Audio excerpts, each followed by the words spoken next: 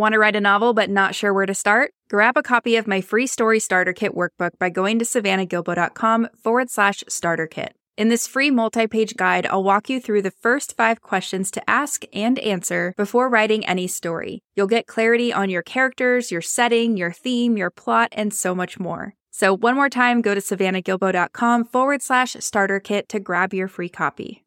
This is what's going to drive your scene forward. It's what's going to give birth to the concrete questions that you want readers asking throughout each scene and throughout your overarching story. And if you've structured your scenes correctly, your point of view character will have made a choice in the previous scene that resulted in the consequences they now must act on. So you might already know your character's initial scene goal based on the work you did in the previous scene. Welcome to the Fiction Writing Made Easy podcast. My name is Savannah Gilbo, and I'm here to help you write a story that works. I want to prove to you that writing a novel doesn't have to be overwhelming. So each week, I'll bring you a brand new episode with simple, actionable, and step-by-step strategies that you can implement in your writing right away. So whether you're brand new to writing or more of a seasoned author looking to improve your craft, this podcast is for you. So pick up a pen and let's get started. In today's episode, we're going to talk about the 5 questions your reader shouldn't have to ask both at the start of your story and at the beginning of each one of your scenes. And I wanted to do an episode on this because I've been seeing a lot of drafts lately where the author is creating false suspense rather than raising meaningful questions in the reader's mind. So instead of getting readers curious about specific things that matter, I see writers withholding basic information from the readers in an effort to pique their curiosity. And that just doesn't work. So although the intention is good, it's the execution that isn't quite working. Now, I say the intention is good because you do need to get readers asking questions to hook them into your story or into each one of your scenes. When they ask questions, they're going to read forward to find out the answers, right? But you don't want them asking the wrong type of questions or being so confused that they stop reading altogether. So that's what today's episode is about. We're going to talk through the 5 questions your reader should never have to ask at any point in your story. So let's dive right in. The first question your reader should never have to ask is, who is this person? Readers should understand who the point of view character is in every single scene as soon as possible. And that's just because if the reader doesn't know who they're reading about, they're not going to be able to engage in what happens to that person. Now, this doesn't mean that you need to spell out every character's age or physical description or entire backstory right away, but readers do need to know who they're reading about at any given moment. So make sure the point of view character is crystal clear at the start of each new scene and at the start of your story. And then in terms of a character's appearance and backstory, in some stories you can get away without ever mentioning a thing about your character's appearance, but most readers like a few hints about what a character looks like, especially if it's relevant to the story. That being said, it's always a good idea to look for some kind of character hook to help flesh your characters out and to keep them clear in readers' mind. This could be something like an occupation, a prominent personality trait, a defining action, or anything like that. I did a whole episode about character hooks. It's episode number 10, and I will link to that in the show notes for easy access. And then in terms of backstory, you'll just want to make sure that you're only giving readers what's relevant in the present moment.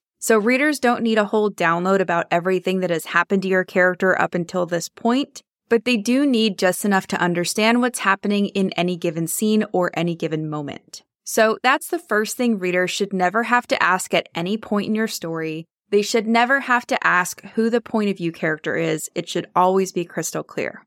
The second thing readers should never have to ask is where and when is the scene or story taking place? So at any given time, readers should know where and when they are in the story. So for example, is the scene they're currently reading taking place immediately after the previous scene? Or has the location and time changed? So how much time has passed since the previous scene or since we were last in that point of view character's perspective? Is it right after the previous scene or is it now 5 months later? Whatever the case is, you'll want to make sure that the time and location is clear as soon as possible in every scene, ideally in the first paragraph of every scene. This is important because the goal of fiction is to keep readers immersed in a story, right? And when readers don't have the context they need, they will disengage from what's happening in the story and get pulled back into their own reality, which again is not what we want.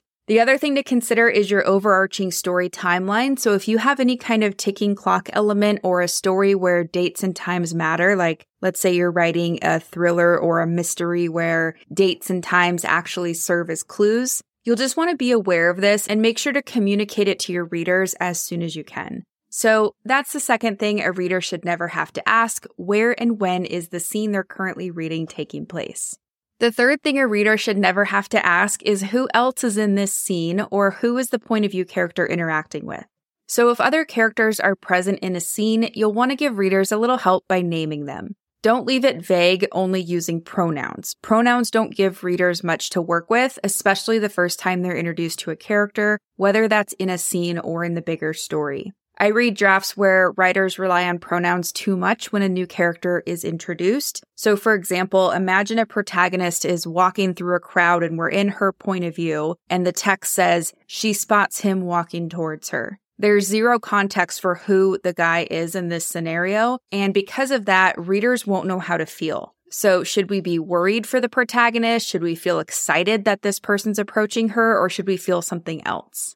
Now, with a few exceptions, readers should know everything that the narrating character does. So they should know everything the point of view character knows, of course, with a few exceptions. Unless the other characters in a scene are strangers to the protagonist, you will want to fill readers in on how the narrator knows these people and what they're doing with them in this scene. Again, this doesn't mean you need to include a ton of backstory or a ton of context, but my point is that it shouldn't be something that readers are confused about. So that's the third question that readers should never have to ask: who is the point of view character interacting with in this scene? The fourth question that readers should never have to ask is, what's the point of this? So in every scene, readers should understand what the point of view character is trying to do or accomplish. This is what's going to drive your scene forward. It's what's going to give birth to the concrete questions that you want readers asking throughout each scene and throughout your overarching story. And if you've structured your scenes correctly, your point of view character will have made a choice in the previous scene that resulted in the consequences they now must act on. So you might already know your character's initial scene goal based on the work you did in the previous scene. There are, of course, caveats to this, but for the most part, you should be following the same central thread from scene to scene. Now, sometimes a character's goal and motivation in a scene are obvious. So, for example, let's say that in the last scene, a character is trying to escape a crime scene unnoticed, but someone sees them and pursues them on foot. In the next scene, it might be obvious that their goal is to escape whoever is pursuing them, right? But other times it's not going to be as obvious, and no matter what, you will always want to make it clear for the reader. Either way, you do want to make sure that your point of view character's initial scene goal is explicitly put on the page within the first few paragraphs of a new scene so that the reader knows what to care about and so that they have context for the rest of the scene. And then you'll want to make sure that your point of view character has enough agency to actually go after their goals. If the readers don't have this information at the start of a scene, it's going to be hard for them to feel fully immersed and engaged, and they might put the story down, which is not what we want. So that's the fourth thing a reader should never have to ask. They should never be reading a page in your story and be thinking, what is the point of this? We don't want them thinking that. And finally, the fifth question a reader should never have to ask is, why should I care about this? And this is the key when it comes to engaging readers and getting them to keep turning the page. You need to give readers a reason to care about finding out what happens to your characters, and you'll do this by making sure your character has a goal like we just talked about, as well as something to lose or gain if they succeed or fail in accomplishing that goal. So in other words, there must be concrete stakes in your overarching story and in each one of your scenes. Whether those stakes create curiosity about how something will turn out or more of an emotional investment like concern or sympathy, you do need to supply readers with a personal reason to care about finding out what's going to happen. Ideally, each scene in your story should present your character with two options that both carry equal weight. So for a really easy example, consider being given a choice between going to Disneyland or going to Knott's Berry Farm. They're both theme parks and they both have their advantages and disadvantages, right? Now, imagine you only have the time and or the budget to go one before they close for the season, and you like going to both theme parks equally. So in this scenario, the stakes are that by choosing one theme park to visit, you're giving up the chance to visit the other. So you win because you get to visit one, but you lose because you don't get to visit the other. I know that's kind of a simple example, but consider how something like this can play out in each scene in your story. And to take it a step further, imagine if the choice between theme parks was rooted in a character's emotional journey or, gave them the potential to emotionally grow and change. So for example, let's say that this is their last chance to visit Disneyland, and imagine that Disneyland was the last place they saw their dad who abandoned them when they were 5. So a trip to Disneyland might represent something a lot more significant than just choosing one theme park over another, right? But on the flip side of this, if the character picked going to Knott's Berry Farm, this could be an easier choice on one hand because they won't have to face their past, right? But it's going to be harder for them in the long run because they're not facing that significant moment from their past. So anyway, I know I just went on a tangent about that, but I hope it helps illustrate the point. Readers need to have a reason to care about what's happening, and to give them one, you're going to want to make sure your character has a concrete goal and faces concrete stakes within each scene and within your overarching story. Now, I know we just went over a lot, so let me quickly recap the 5 questions your readers should never have to ask. Question number 1 is, who is this person I'm reading about? So again, readers need to understand who the point of view character is in any given scene as quickly as possible. Question number 2 is, where and when is this scene taking place? Readers should never have to guess, and ideally we would give them this information in the first few paragraphs of a new scene. The third question readers should never have to ask is, who is this character interacting with? So who else is in the scene? And remember, unless the other characters in the scene are strangers to the protagonist, you will want to fill readers in on how the point of view character knows the people that they're interacting with in the scene.